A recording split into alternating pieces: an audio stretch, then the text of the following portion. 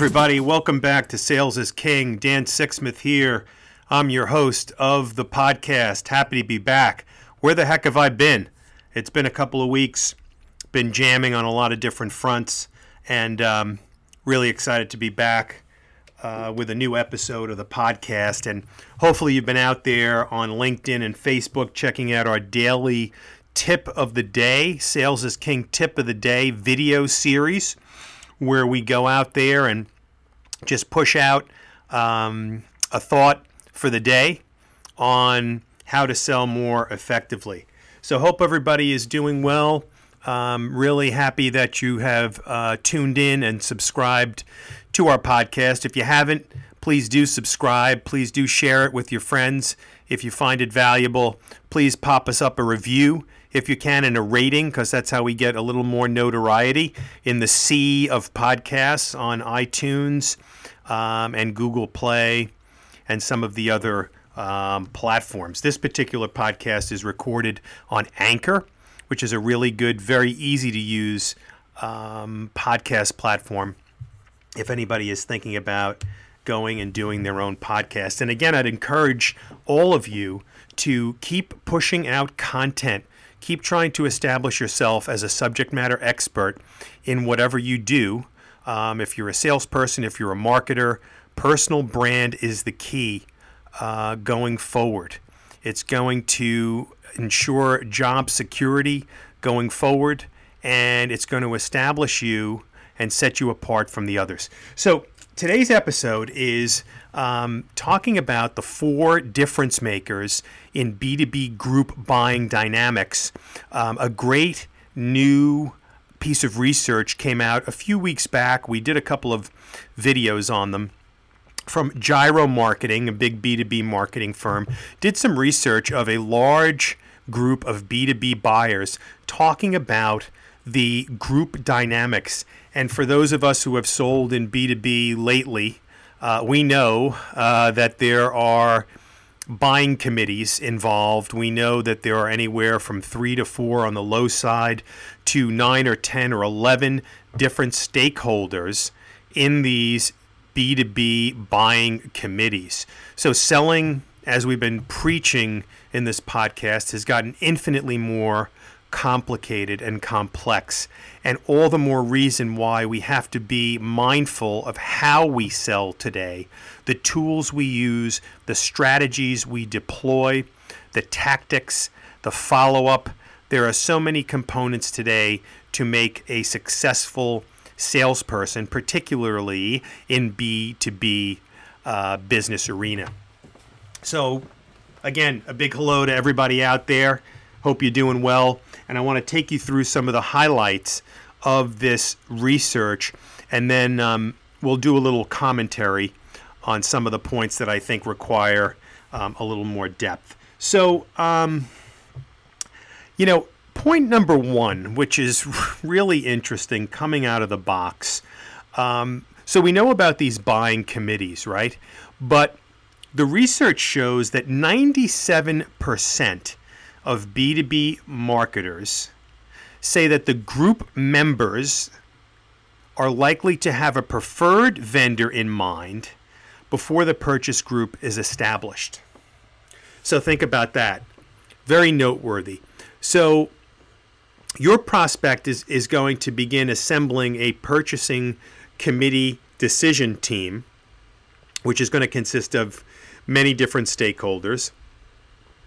But just about each and every one of them is going to come in with a preconceived notion on who they think the preferred vendor is going to be.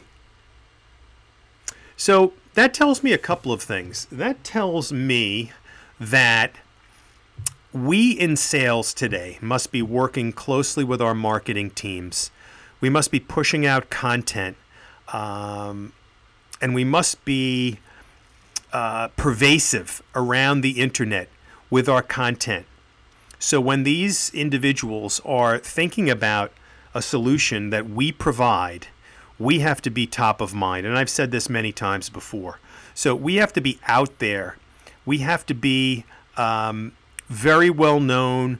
We have to be pushing out content across all of the different channels, because Many of these committee members are going to prefer a different style of communication. They're going to prefer a typical channel of getting their information. And we know there are many different channels, right? So all the more reason why we in sales need to be pushing out content in all of the different channels so that we can maximize the number of people in that group dynamic that's going to come into the committee saying, hey, I think we should go with Dan Sixsmith's company. These guys do X, Y, Z, and I've seen a lot of great content coming from them, and I think that they should be someone that we go with.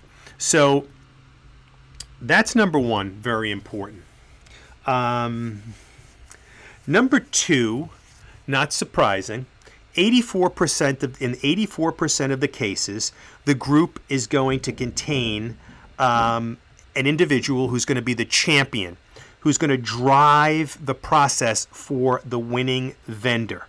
And in 59% of the cases, the champion's opinions are cited as the biggest influence.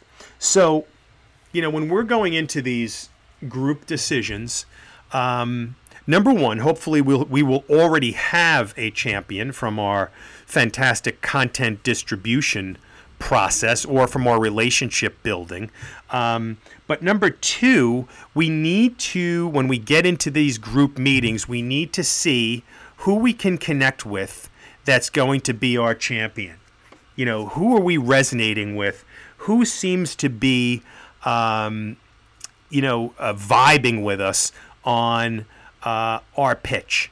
And, the best way we do this is we try and connect with each and every one of those committee members and try to understand where they're coming from, what their angle is, what their pain point or initiative or objective is. The more people that we can establish a relationship with, the better. And when we talk about relationships today in sales, I don't mean backslapping and cocktailing and golfing and, schmoozing. I mean, high-level relationships where you have demonstrated that you care enough, that you've shown enough empathy about that prospect situation, and that you've delivered enough value that they want to have a relationship with you, and you're going to continue to bring value to the equation. So that's number two. Very good. Number three, these groups, more than 2/3 of the respondents in these groups are looking for thought leaders. Okay, and we've heard this many, many times. And I put out an article. I'll try and pop it back up again. It was a great article that was from 99 different leaders in business today, all defining what they thought a thought leader meant. So being a thought leader is very, very important. So you have to think about in sales today how you can become a thought leader. Think about what you're good at. Think about what you know. If it's your company's solution, or some of the bigger problems that your companies solve, go out there with content and try to establish yourself as a thought leader. So when you get into these meetings, you're going to have a track record of being a thought leader. You're going to establish yourself when you start to ask questions and you start to serve up some ideas that you're a thought leader. So very critical in the decision-making process. It's not just a nice to have today. It is an absolute requirement. Some of these things that we talked about years ago that were kind of like, hey, wouldn't it be great? Now it's a must. And when we think about what's going on with the quota attainment situation, where those numbers have dropped dramatically, I don't think it's a coincidence. I think that the sales game has shifted so dramatically and the requirements have changed so much that a lot of people are kind of left out in the cold and they're going with old school techniques and they're falling flat. Next, very important, groups want to feel understood. They want to feel understood. 89% want to feel when the vendor leaves that they have been understood. In addition, they want to be energized and excited by the prospect of working with the vendor. So do you go in there and do you listen? Do you ask the questions, but do you listen? Active listening. Or are you talking the whole time? Are you pitching the whole time? Are you talking over people? Are you not letting them finish a sentence? Are you just spewing out information, spewing out a pitch? That's not what is winning deals today. Listening and giving the impression that you understand them, but then also reinforcing that you can solve the issues is what is energizing the group. And when we use the word energizing, think about that word. Think about when you leave a sales meeting or a sales call, ask yourself the question, is that prospect energized? Did you energize the room? Or did they sit there like, puppets and nod their heads? Who did most of the talking? Did you or did they?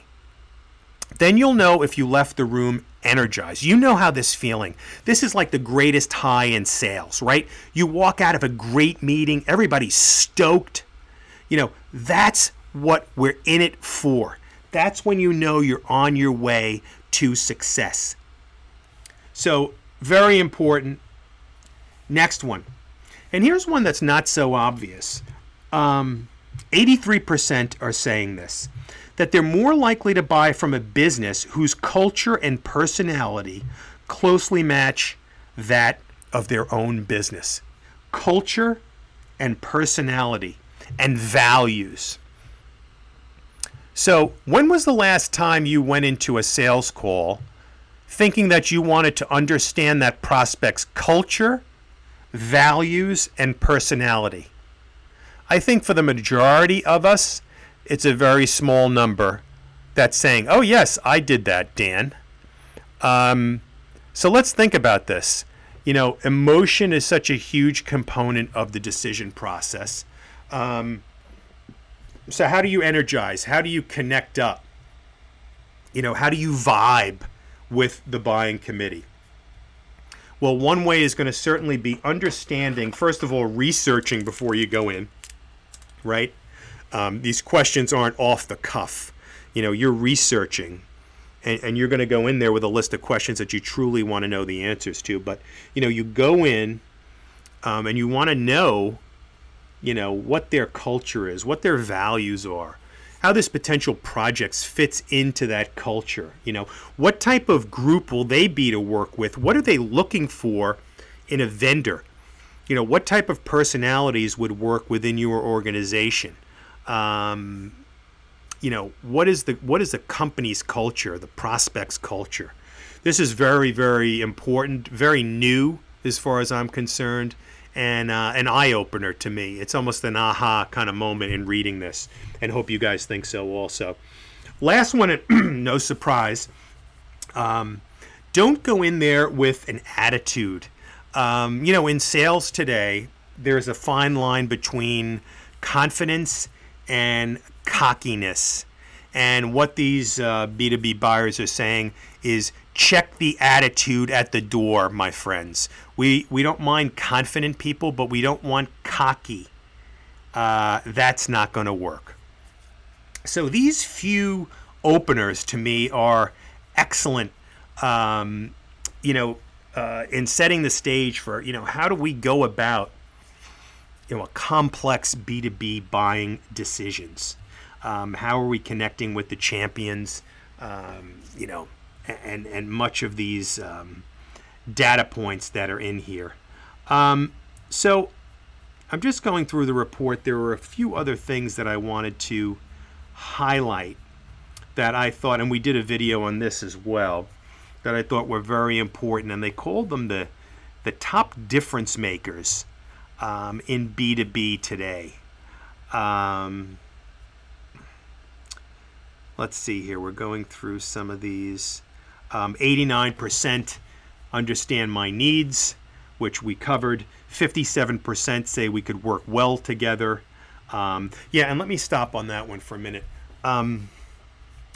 We've heard so much about customer experience being like the top driver today, right?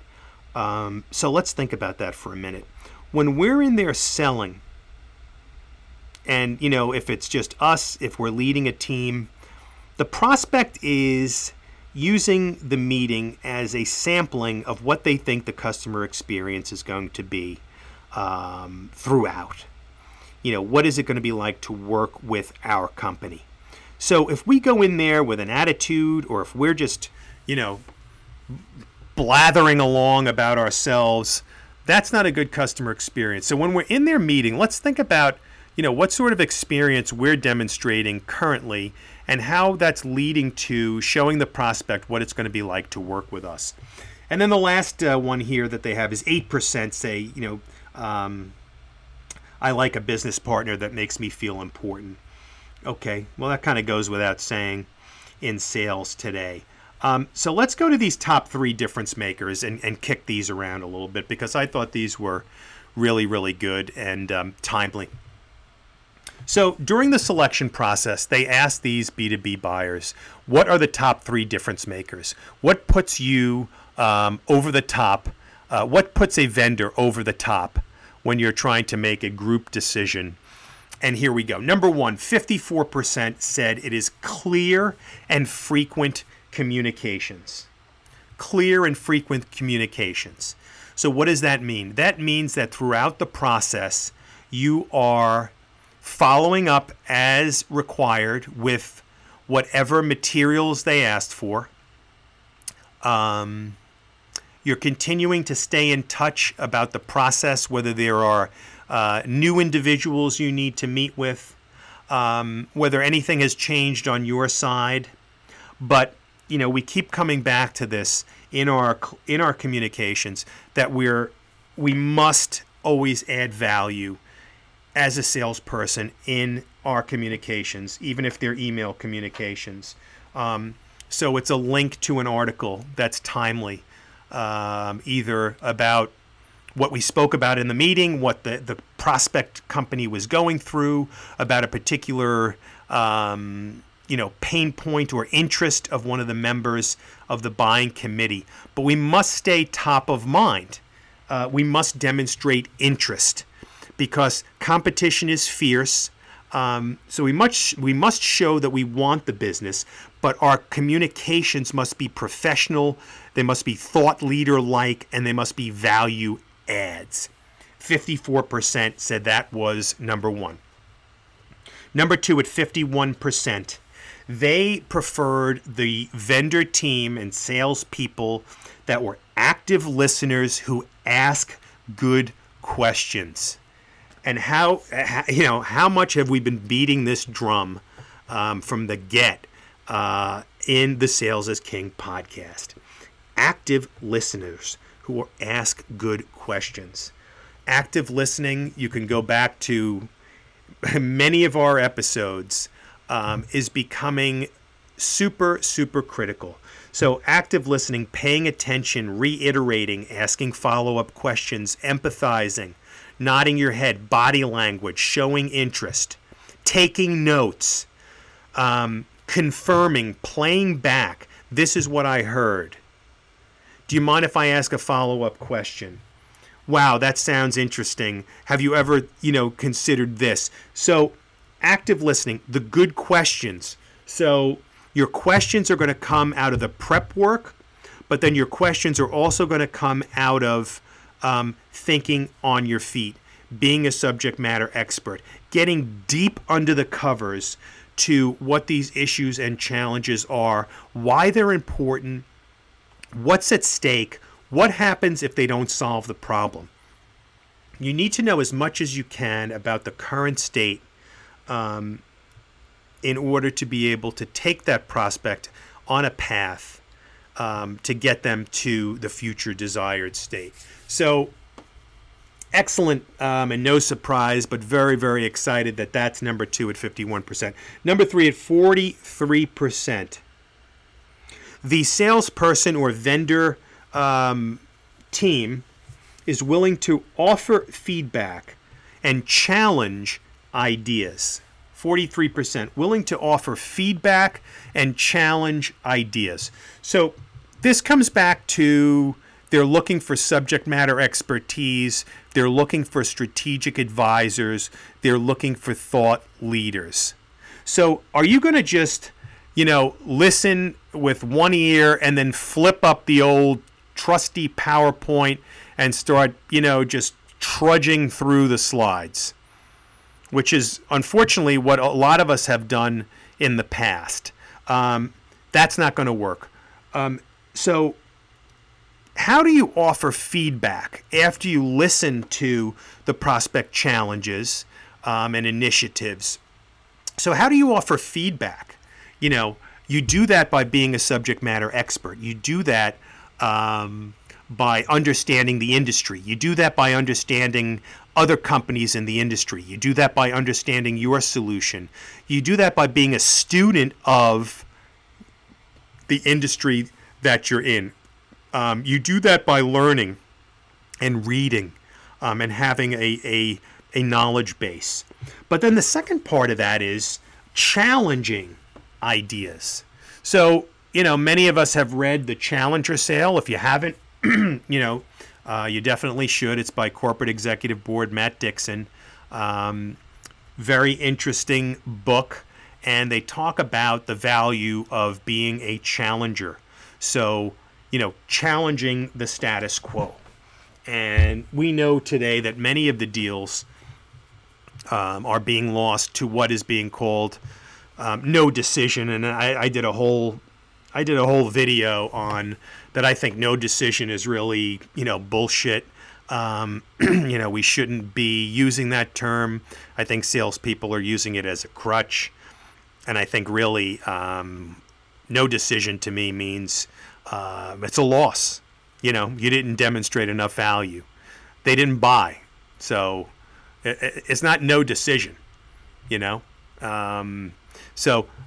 anyway, so the Challenger Sale says that you need to go in and be able to challenge the current thinking, because if you don't, there's a good chance that they're just going to keep doing what they're doing, and that people are more likely to move away from a pain than to a gain. So if you're able to demonstrate that what they're doing today is ineffective, and you do this in a very tactful way, but you're able to demonstrate that their current approach, if they're not aware of it, is actually very costly, or it's not in line with what their competitors are doing. Or it's going to lead them, while it may have been successful today, it doesn't necessarily mean it is going to be successful tomorrow in the age of digital transformation. So, you need to be able to lead the prospect, lead these customers into the next phase of where they need to go and how they're going to be successful. And sometimes that means challenging their thinking. But if you've got data points that are there to back it up, if you've got success stories from other customers and experience, this is something that you can do with a ton of confidence. So, let's stop it there for this show. I thought it was really eye-opening. If you don't, I'm going to see if I could pop this. I'm going to pop this link into the show notes. It is from the Gyro Marketing Group. It's called Group-Mind-Set, and it's a download that talks about these group dynamics. And I would highly recommend you take a look at it. And I think it's hugely relevant when we go out there and sell today, right? We need to know what the heck buyers are thinking, what they want, what dynamics are working. We did a show a few weeks ago about what sales winners are doing differently. We need to know this stuff, okay? Because it's hugely impactful when we go out and sell today. So listen, guys, keep pushing forward, keep staying current on what's going on, and leverage this new information the next time you're going into one of these group decisions, and think about all these things. And in the meantime, go out there, have a great week. Happy selling. Dan signing off. Sales is king, baby.